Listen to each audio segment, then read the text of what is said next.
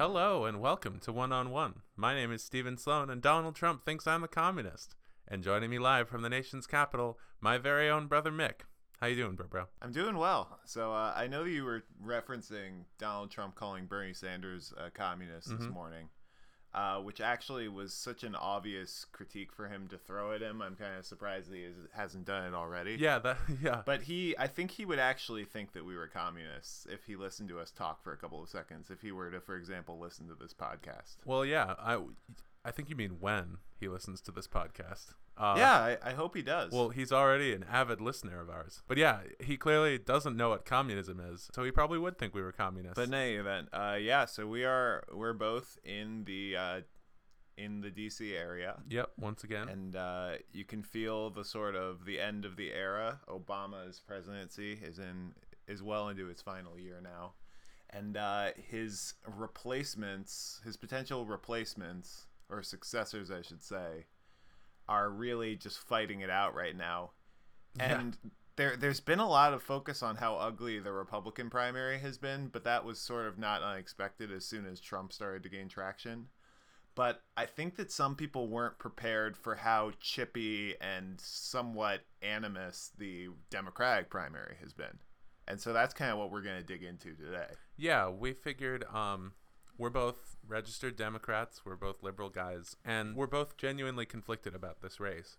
And so, since we kind of think that Tuesday's a watershed moment for this primary, that we should probably talk about Bernie and Hillary a little bit today. So, if you're not into politics, we apologize. We'll catch you next week. But yeah, that's we're going to go a little bit into Bernie versus Hillary today. But here's the thing, and I think that this is an important distinction to make. This is not going to be a divisive conversation. I think that if you're at all interested in who wins the presidency, regardless of which candidate you support or even which party you support, or if you don't have one that you've picked at all, I do think that we're going to touch on some things that are entirely irrespective of who we actually support. I think that what's probably going to be our main goal here is we're going to get into what types of emotions and political thought are these two candidates tapping into, how that's working, how it's not working. And I think that any case that we make for either of these candidates really isn't going to be a pitch for you all as much as sort of looking into what the best case we think each person could make for themselves could be. Do you think that's a good way to describe what we're doing? Yeah, right. Definitely. This isn't like... We're not even exactly taking sides on this one. We're just kind of looking at, okay, there are very good things about both of these candidates. And sometimes that feels like it gets lost in how, like you said, how much animus has been present in this primary race. And yeah, so we just wanted to kind of, talk about each candidate, their pros and cons, and the best arguments, like you said, that they can make for themselves. So basically, to sort of, before we get into the real specifics, to sort of set the basic context for this Democratic primary. Initially, there were 5 candidates, but 3 of them were not very seriously considered. Yeah. So now, at this point, it's been down to Hillary Clinton and Bernie Sanders for several months. And they're pretty much polar opposites from a political narrative perspective. Clinton has been in the very public eye for the past 25 years, ever since 1991 when her husband, Bill Clinton, started his run for president. And she was very active in his White House. She was a U.S. Senator for 8 years after he left the presidency. And I think maybe the most prominent moment of her political career before this point was that she was the presumptive nominee in 2008. Yeah. And she ended up getting swept out of the way by Obama.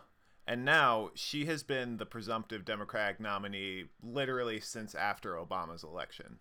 And then out of nowhere comes Bernie Sanders, who has been hiding in plain sight. He's been in Congress for decades, but he had no national profile until now.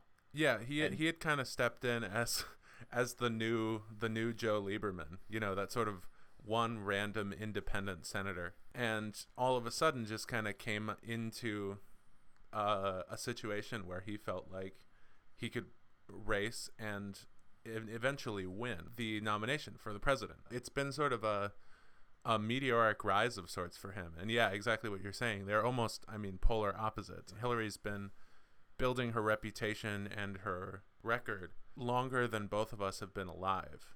Whereas with Bernie Sanders, it feels like he almost came into the spotlight overnight. So Sanders kind of caught your attention and your imagination pretty soon after he declared, if I remember correctly, or declared his run. Do you want to sort of get into the more specific case of what does he represent, who is he trying to sell, and what are the specifics of his campaign? Yeah, so a little bit of background as to this. I realized relatively young that Democrat wasn't exactly the moniker that expressed my political beliefs well enough. And so, I don't know, I guess I must have been 17 or 18, and I kind of shopped around for parties, as it were. Because Arlington is such a deep blue area, I've actually voted green in most local elections, because there's no real threat of conservative power here. I've never felt like I needed to vote Democratic to protect that, because obviously in a two-party system, I focus more on the Democratic Party than the Republican Party.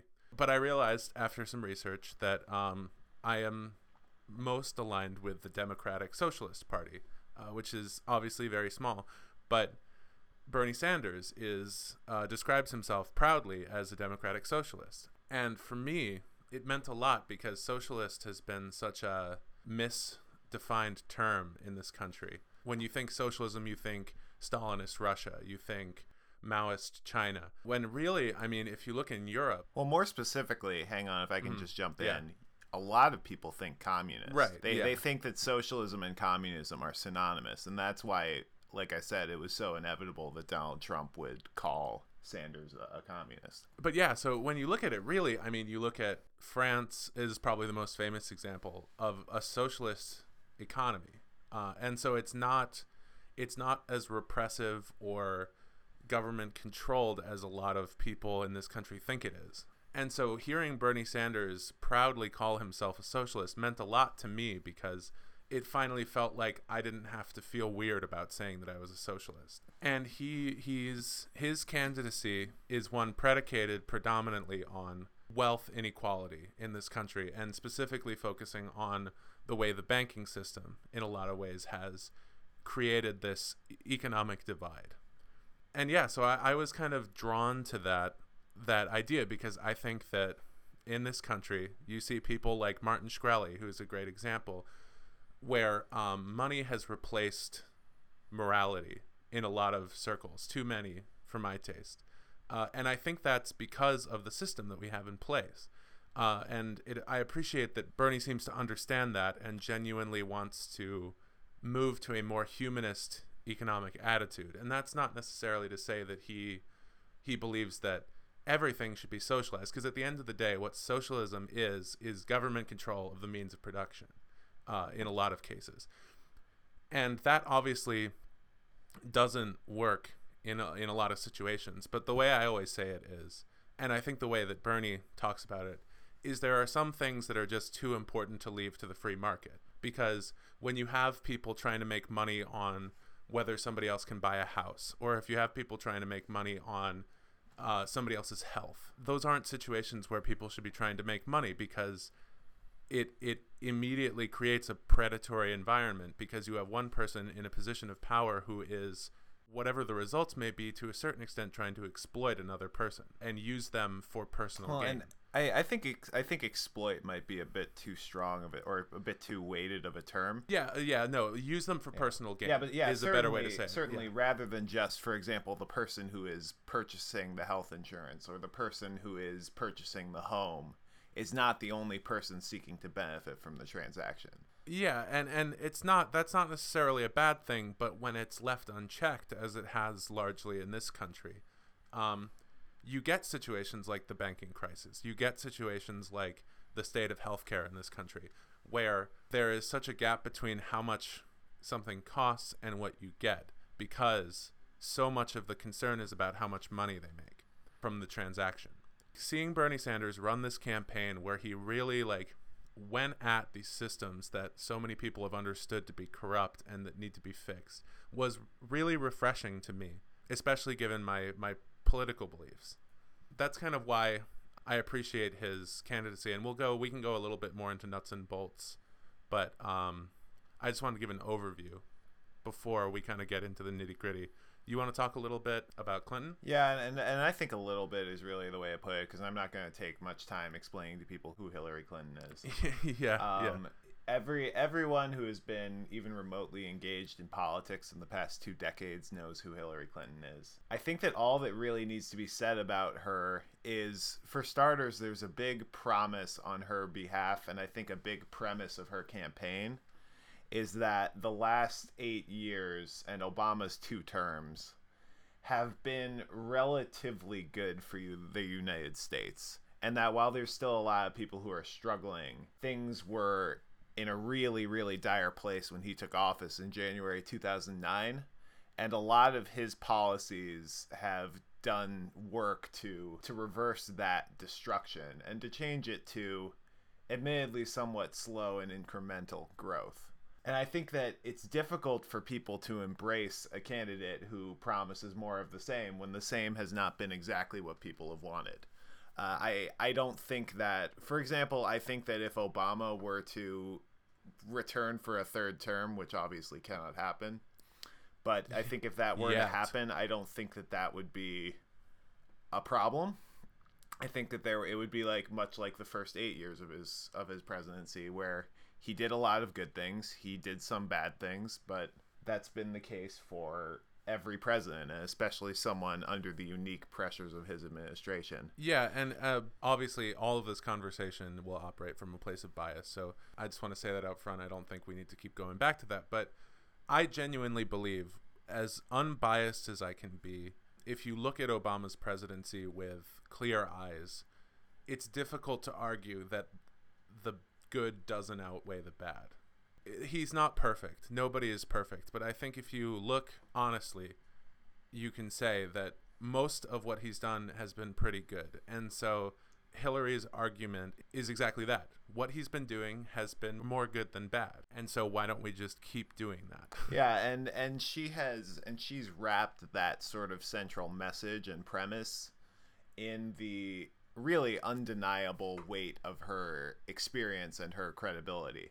And the thing is, regardless of how you feel about her, whether she's too much of a politician, regardless of whether you don't always know if she means everything she's saying or if she's changed her mind or everything like that, that doesn't change the fact that she has been in public service for her entire career. She's been in 2 White Houses under 2 different administrations, which actually, I'm going to get into this later, but I think actually acts to her detriment as a candidate. She's the most qualified person on foreign policy by an unbelievable margin.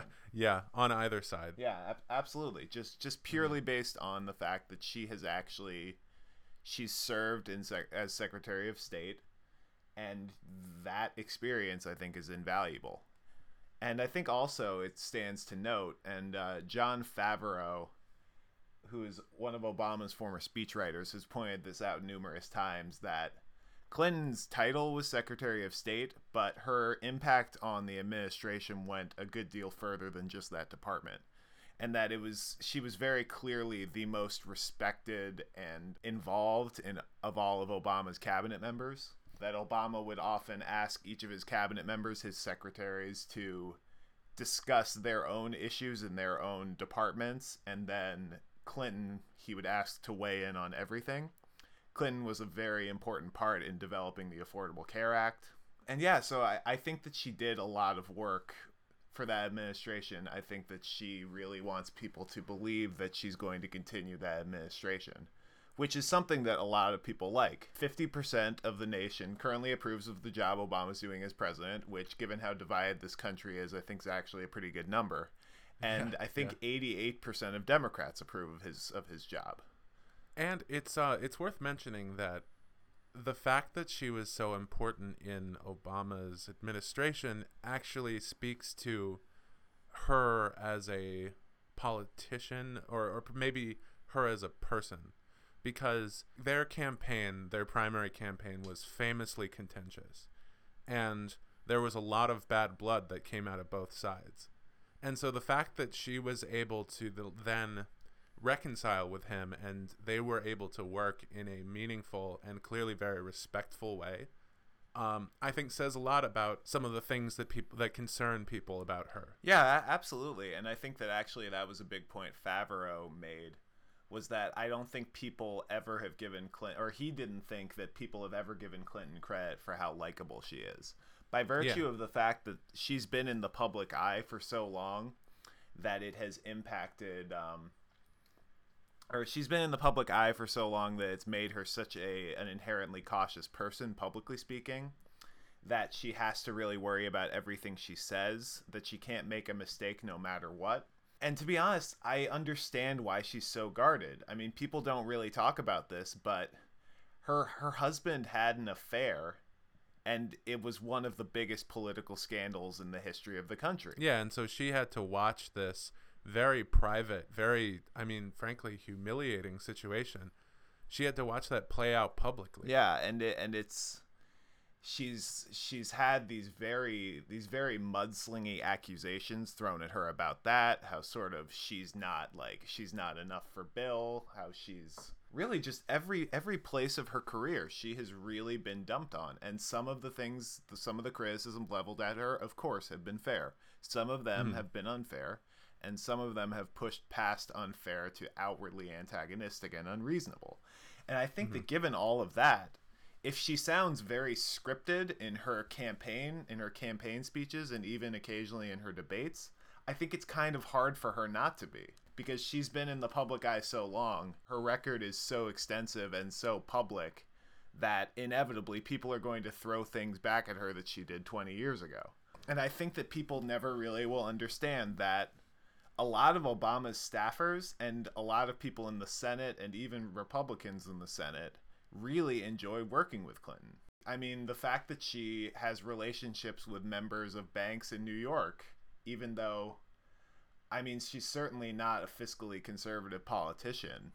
You know, it's not great that she's really close with some members of banks, but I think it also says that she can be a very effective relationship builder. Yeah, and it's difficult because there's an attitude that prevails, and neither of us are safe from this, I would say. There's this attitude that if you disagree with somebody, and especially if you disagree strongly with somebody, that you can't like or respect them as a human being, divorced from their job. Obviously, this has been a subject of a lot of discussion for us in the wake of Supreme Court Justice Antonin Scalia's death, who very famously had an incredibly close relationship with Justice Ginsburg, despite, virtually being on opposite sides of the moral, political, what have you spectrum. And so I think people see Hillary Clinton's relationship with Wall Street and they assume that just because she doesn't antagonize them,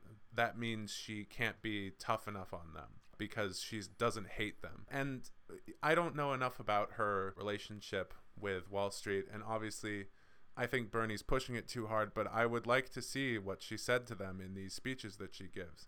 But I don't think it's fair to assume that just because she doesn't hate Wall Street the way like Elizabeth Warren or Bernie Sanders do, that doesn't mean that she doesn't believe that they need to be reined in and stopped from some of these really shady practices. Yeah, exactly. So here's a big topic I kind of wanted to dive into on these two candidates, which is... can I go into one thing really quick? Yeah, go ahead. Because this is not scientific or political at all, but I do think there's something to this.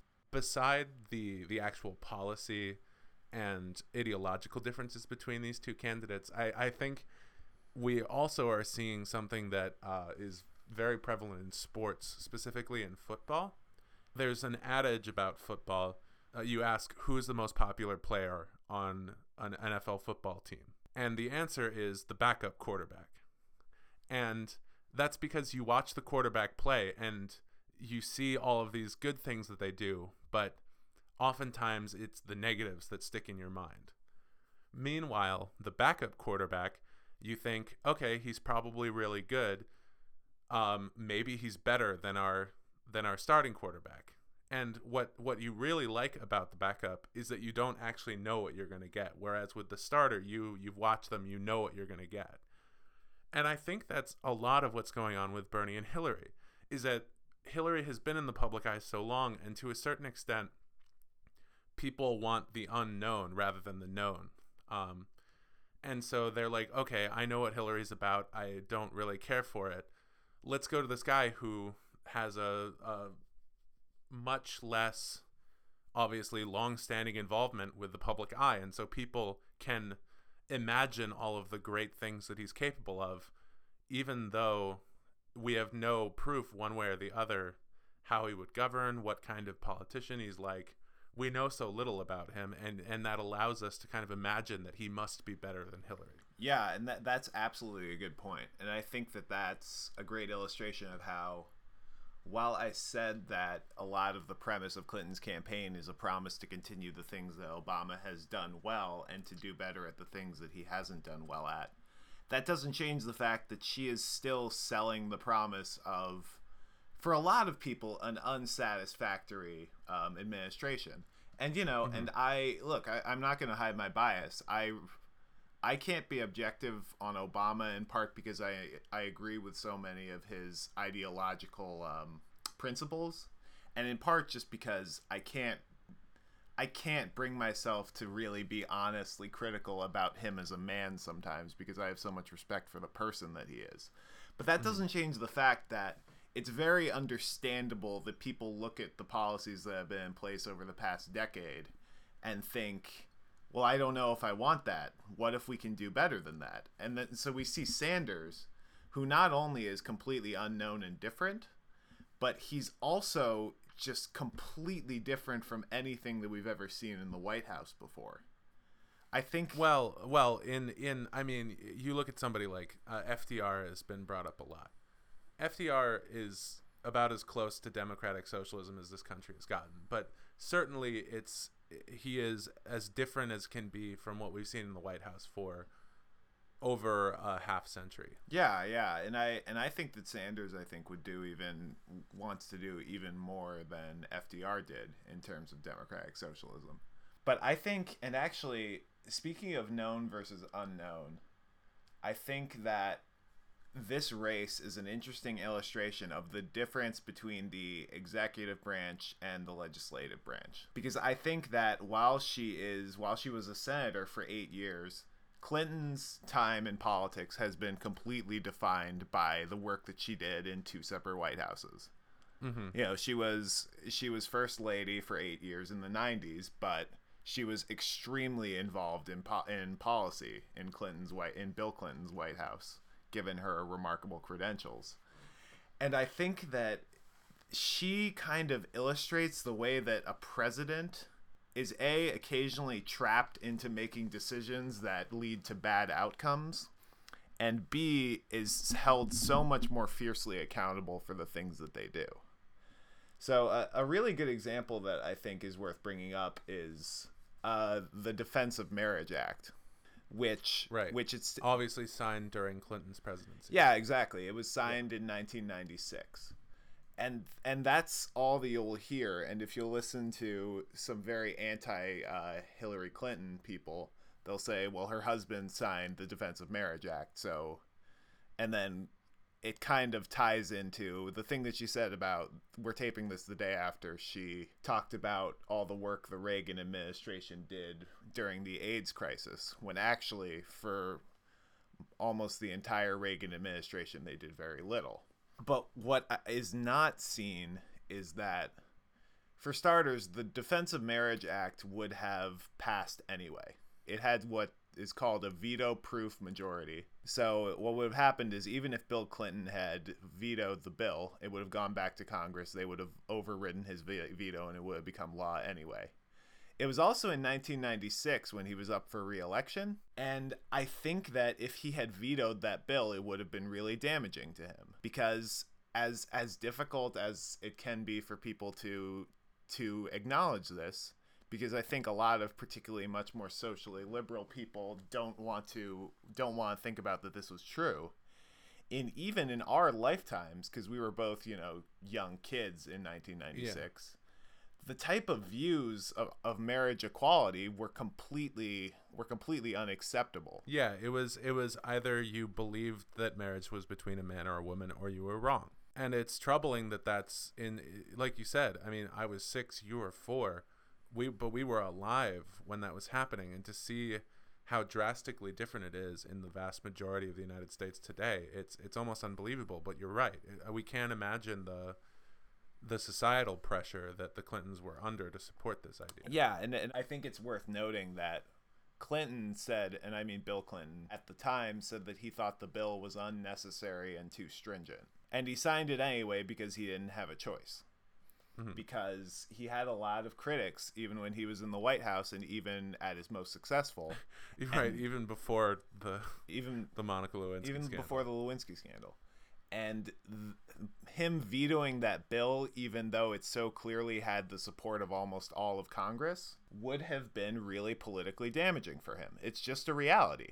And I think that gives an example of how, as president, there are times where you have to do things that go against what you may necessarily believe in. And not necessarily just as president. When you are tasked with governing a nation that has a large number of people, and with it a vast disparity in views in some cases. But this isn't just a presidential issue. This is an everybody who's in government issue. I think president more so than any other branch of government, because you're under the microscope to a greater degree. A great example, and by the way, I have no idea what Hillary Clinton's feelings were on the Defense of Marriage Act.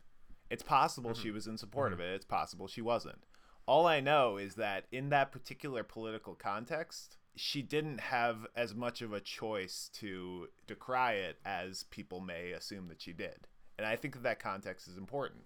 But the thing is, you can compare that against, when you talk about accountability, Bernie Sanders voted against the Defense of Marriage Act. And for that, I greatly applaud him. But Sanders gets a lot of credit for those decisions without acknowledging that in those same situations, Hillary Clinton had no choice but to make the decisions that she made, whereas Sanders was able to vote the way that he wanted. Because, frankly, nobody really cared how an independent legislator from Vermont voted on the Defense of Marriage Act. Yeah, it just wasn't. I mean, if Sanders hadn't run for president this year, he would have been a footnote even in congressional history. He wasn't under that type of presidential microscope. And I think Sanders has been lucky enough to dodge that type of scrutiny, and I think that is the key to absolutely everything people like about him.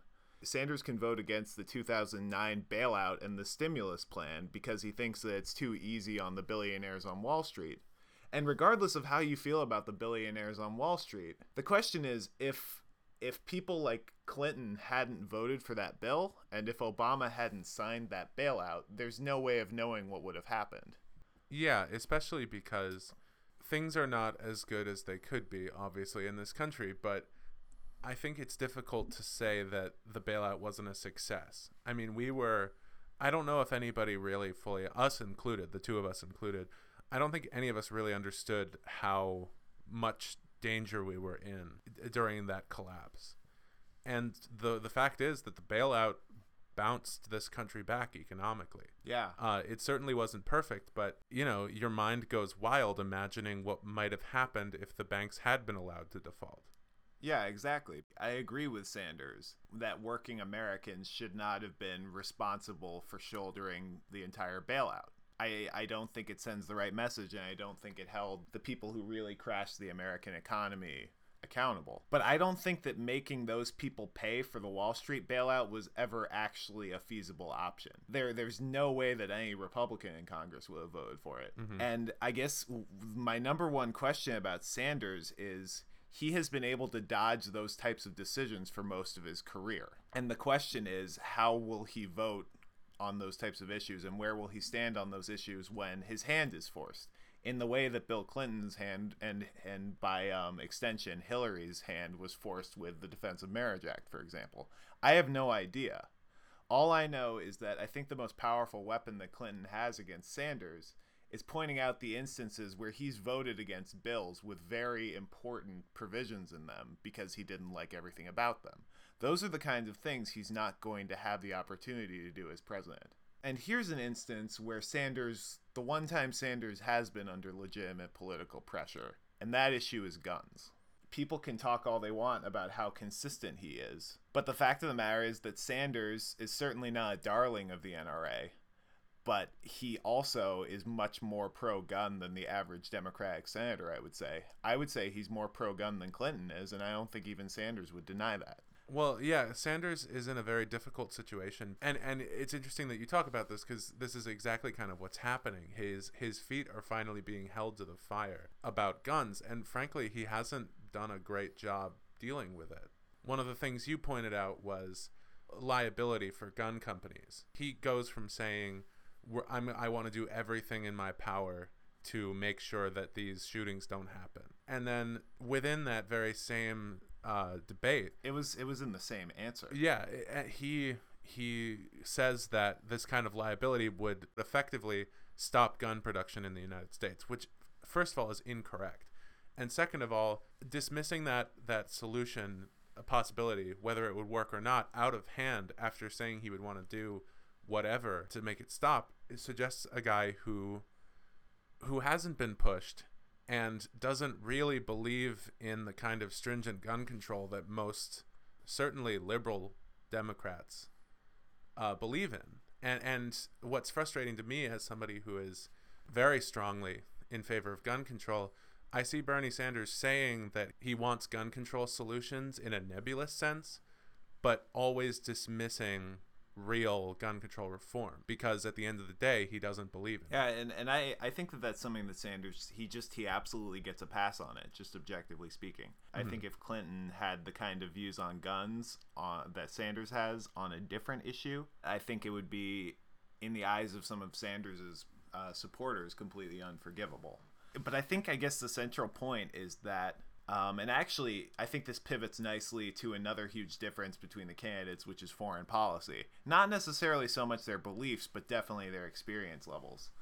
I think that this election displays pretty clearly that a lot of American voters don't understand how complicated foreign policy is, and that it can be difficult for people to accept that there are certain scenarios where there is no positive outcome.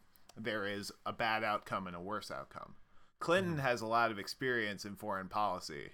Sanders does not. And Sanders's counter to that obvious deficiency in experience is that judgment is more valuable than experience. And he has referenced the fact that he voted against the Iraq War in literally every foreign policy discussion that they've had during a debate. And by the way, I'm not interested in discrediting him for that. It took a lot for him to vote against that war, and history has proven that he was right. But I think that whether to invade Iraq is a clear-cut decision compared to some of the ones he would have to make as commander-in-chief. And I think that that's something that people don't totally acknowledge. Well, the Iran nuclear deal is a great example. Obviously, I don't think anybody's thrilled with the prospect of a nuclear Iran, but the reality is that is probably the best of a large pack of bad and probably worse options. And there was no way that Obama was going to make that decision that was going to make him look good. And I think maybe the best example of Obama's presidency, and I think something that might be forever attached to him, was the situation in Syria. Yeah. I'm sure that it hurt Obama that the Syrian conflict continues to go on, and America has by and large not done much about it. But I think that you have to look at it from the standpoint that Iraq and Afghanistan are good examples of where the United States got involved to their great detriment. And it's easy to argue that Obama should have gotten involved in Syria, but that's because we don't know what would have happened if we had. We don't know what type of onerous burden it would put on the economy, or if it would have turned into a 12-year commitment the way that Iraq did. There's no way of knowing that. Well, yeah, Sanders, and this is a little bit of an assumption based on his beliefs, or at least his stated political party. Democratic socialism, when it comes to foreign policy, is largely one of non-interventionism, and that's one of those policies and beliefs that is very easy in a vacuum to take. It's easy to say, well, our interference has proven to be a negative influence in a lot of cases, and so we just shouldn't do that. But it's a lot harder when, if Bernie is sitting behind the desk of the Oval Office and is said, okay, there are 10,000 Syrians who are going to die. Do we get involved? You know what I mean? Yeah. And I think this is kind of what you're talking about. And so it's easy to sit back and take pot shots at Obama and Clinton. Well, Clinton really for probably what people would describe as hawkish tendencies. Yeah. But Sanders has the benefit of not having to be in the position to actually make a call like that. So he can just say, obviously, we shouldn't get involved because our influence can be very negative. Whereas when it comes to Clinton, like or Obama, they really have to weigh the human costs of that kind of attitude. And beyond that, he hasn't had his feet held to the fire in the context of this campaign on foreign policy either. I think it's so easy for him to pivot to his domestic policy. In part, it's very inspiring, and in part because people don't really want to talk about foreign policy. They don't want to hear about it because it's extremely difficult to understand, and in most cases, it really doesn't affect anyone here. That's the type of big picture politics that a lot of people don't like to think about. And of course, the irony is, as you say a lot, one of the only places where the president can directly influence American policy during their tenure is in foreign policy, because so much of domestic policy is controlled by the legislature. Oh, absolutely. And I think that that's another huge thing that I think that's an advantage that Clinton has over Sanders that actually I don't think that she's exercised. And I think that that's part of the critique you could make of her skill as a campaigner, which she has not run great campaigns in her career. This is the second time where she has been a sure thing nomination for the presidency and has faced significant challenges in that election. But I think when you look at Sanders' foreign policy and you acknowledge the fact that given how extreme his agenda is, it seems impossible that he could get any of his tax raises, any of his infrastructure spending plans, any of his college payment plans through a conservative Congress when Obama was much more moderate or in comparison to Sanders and basically got stonewalled. I mean, he was a moderate liberal, but he was certainly a moderate. And I think that's a lot of the frustration. As somebody who certainly doesn't consider himself a moderate, I share when it comes to Bernie. Like, Bernie believes that, no, we need to go further, whereas look at Clinton, and it can be easy if you get into a negative place with her to look at her and say, well, she's basically a moderate conservative. And it's something that I understand, but I would hope people don't believe. I've seen, I mean, it's less common now, which is good. But for a while, the argument has always been that Hillary's basically a Republican, or Hillary is a Republican from 25 years ago. And her moderation and Obama's moderation can be frustrating for somebody who looks at our country and thinks that we need real drastic change. But she may be more conservative than you want, but she is certainly not anywhere near the order of conservative that we're seeing from the Republican Party, especially not amongst their presidential candidates. And so that's an important thing to kind of deal with. Yeah, and I think the point to make, you talk about the extreme conservatism on the other side of the aisle, and that's not going away. Sanders can talk about his political revolution all he wants, but with the exception of a few quote-unquote Sanders congressional congressmen who are trying to sort of ride his wave into Congress, that political revolution is not coming this November. He's not going to have majorities in both houses if he takes office. And there's been little acknowledgement of that. And I think that Clinton has failed to make a point of that. And well, I think there's a reason for that, because she can't say that. One of the things that has been most valuable about Bernie Sanders as a candidate, beyond his views, has been his desire to empower and inspire a portion of the electorate that has felt disenfranchised by the two-party system.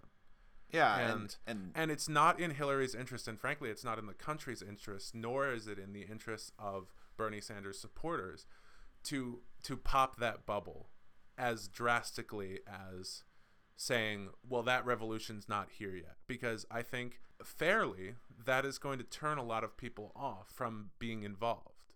And that's why I don't think she's pushing that point, because it has such profound negative ramifications, not just for her campaign, but for the Democratic Party in general. And the worst thing that I think for particularly the most ardent Democrats to believe is that their vote's not going to matter. And I think that Right. a Clinton candidacy makes some people feel that way. And by the way, I know I speak for both of us when I say, even despite of all that we're saying, that the revolution's not coming now, that Sanders, if he was elected, is going to face a greatly divided Congress that probably won't pass any of the legislation he's running on. That doesn't change the fact that people still do need to vote. And if you believe in what Sanders is saying, you still need to vote for it, even if he isn't the nominee. I think that what this really brings us to is I think that Sanders is the type of candidate that we want as people. He appeals to the desire to see the nation changed when it is struggling and to see it changed quickly. And I think that Clinton is the type of politician that we're stuck with.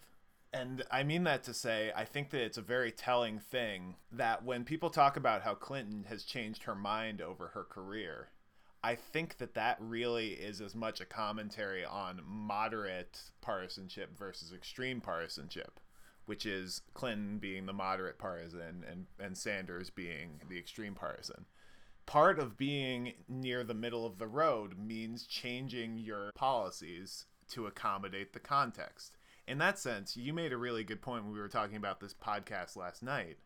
In some ways, she is a representative in the purest sense, meaning that as her constituents change, as, for example, society has become more liberal, she has become more liberal with it.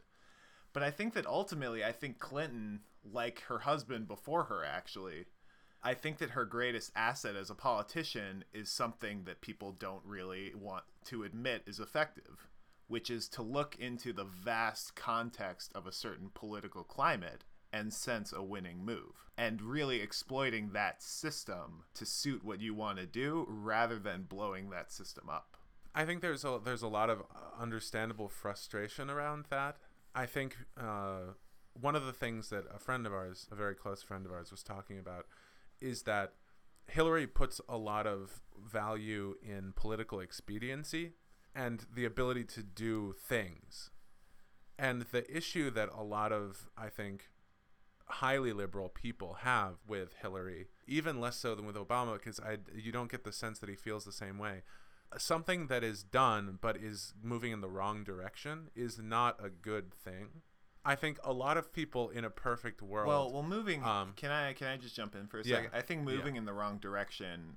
I think when you say that, you mean not a binary, as in moving in the wrong direction could mean not going in the sort of extreme change direction. Well, no, not necessarily. I guess sort of. Yeah.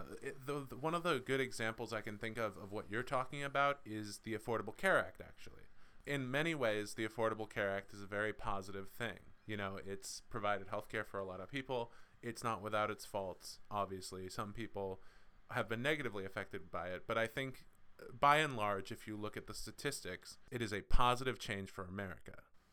The problem with it, beyond the sort of negatives of the realities of policy, which is that it won't positively affect everybody, it also serves as a roadblock to a more socialized single-payer type healthcare system. Right. Because A, it is an opportunity for conservatives to say, well, look, this is what we have. Don't you want this? And as it continues to exist, much like the old healthcare system, which it had to navigate around, any sort of system similar to what Bernie's talking about with something like the extension of Medicare to the entire country. There is a roadblock there because the healthcare institutions are now operating around the Affordable Care Act, which means that virtually you would have to strip it away and then put something back. And that can cause a lot of difficulty. And so when I talk about doing things, you're right. It's not always necessarily moving in the wrong direction. Sometimes it's moving in the right direction too slowly. Yeah.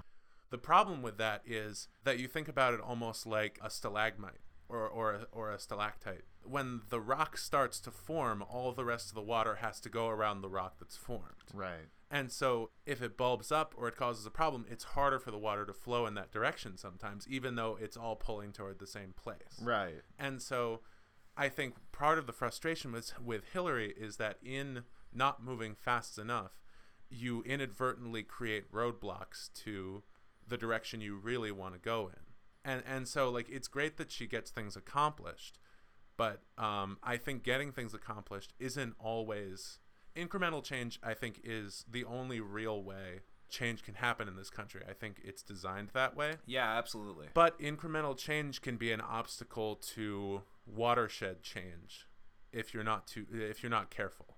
And I think that's some of the trepidation people have about Hillary. And one of the reasons why I still lean towards Sanders, even though I would never question whether I would vote for Hillary. And I have serious qualms about this, as you said, this revolution that Bernie is creating, not showing up soon enough and turning off a lot of the goodwill that he's created. I think that that's a really good point, in that if you do a more incremental solution, it can give an opportunity for either people to say, well, we don't need to deal with that because we fixed that already. Mm-hmm. Or even more destructively, it gives people an opportunity to say, well, this didn't work that well, so we have to tear it down. Whereas in many cases, in reality, if something that has been established and it's not working that well and it's not fixing the entire problem, usually it needs to be built upon rather than torn down and started over from scratch. And the one of the major reasons why I'm a little bit nervous about a Bernie Sanders presidency is, as a pretty strong democratic socialist, it concerns me that not only is incremental change, does it, like you said, create that desire to kind of knock it down if it doesn't work and start over. I also think there are times when you look at it, and if you look at a Bernie Sanders presidency with a Congress that I can't conceive of being any less than red at any point, certainly during his first 4 years, if he even gets a second term, if he even runs for a second term, it can provide a resume for people who oppose democratic socialism to say, look, you got this as a president and we got nothing. And so not only does it make you want to tear it down, it may even serve as an incentive to go in the opposite direction. And what I think we're going to see is, I think that history will look back on Sanders as a starting point rather than a culmination. He's positioned himself as sort of the crest of this political revolution that will put him in the White House and will put a lot of people in Congress who feel the same way he does. I actually don't think he positions himself, if you don't mind me jumping in, I don't think he positions himself as the crest. I think what he sees himself as is the stone that falls into a pond and generates the ripples. Like I think what he's thinking is he is building this wave that will wash over and begin this sort of political revolution. I don't think he thinks of himself as a culmination. And I think that's part of the problem, because... Well, he needs to be more clear about that, honestly, because he certainly talks like he's the crest of the wave. Well, I mean, if he's... No, listen. If he's not the crest of the wave, I don't understand how he thinks any of his policies will get enacted. Because I think he sees himself as the one inciting the revolution. And that's wishful thinking, I think, on his part. That he thinks he can be both the impetus and the result. Yeah, he's the starting point, but the revolution is going to come quickly. Exactly. Yeah. But I certainly don't think he thinks the revolution is happening. Yeah. Or at the very least that it had been happening. Well, in reality, what I think that what he's proven is that there is a wanting for his type of social democracy policy.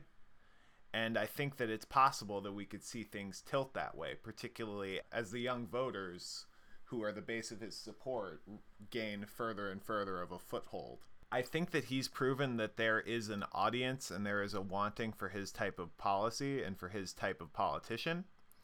I think that if we feel the full effects of his type of political revolution, quote unquote, that he talks about, then I don't think that we're actually going to see the effects of that for another several election cycles. And I think it's all about whether the people who have powered his election so far will turn out to vote this election and the one after and the one after. What his supporters need to understand is that it has to be an extended commitment to this thing, and that's the only way it's going to work.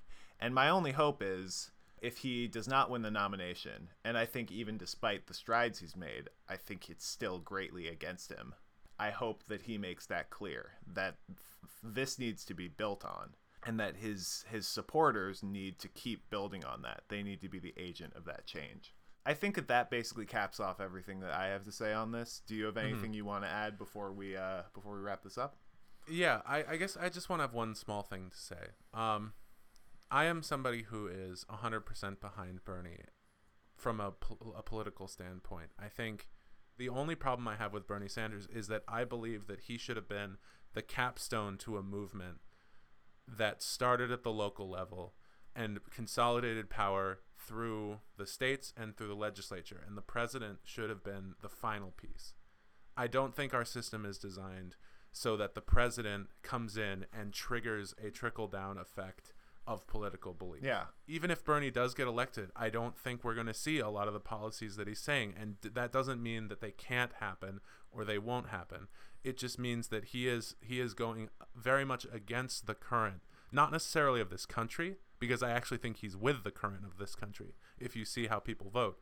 But he is going against the current of the way our legislature is currently populated and structured. Yeah. And so don't lose heart if these policies don't come to fruition. I think the revolution is coming, and I think that a more liberal, socialist worldview in this country is coming. But we have to keep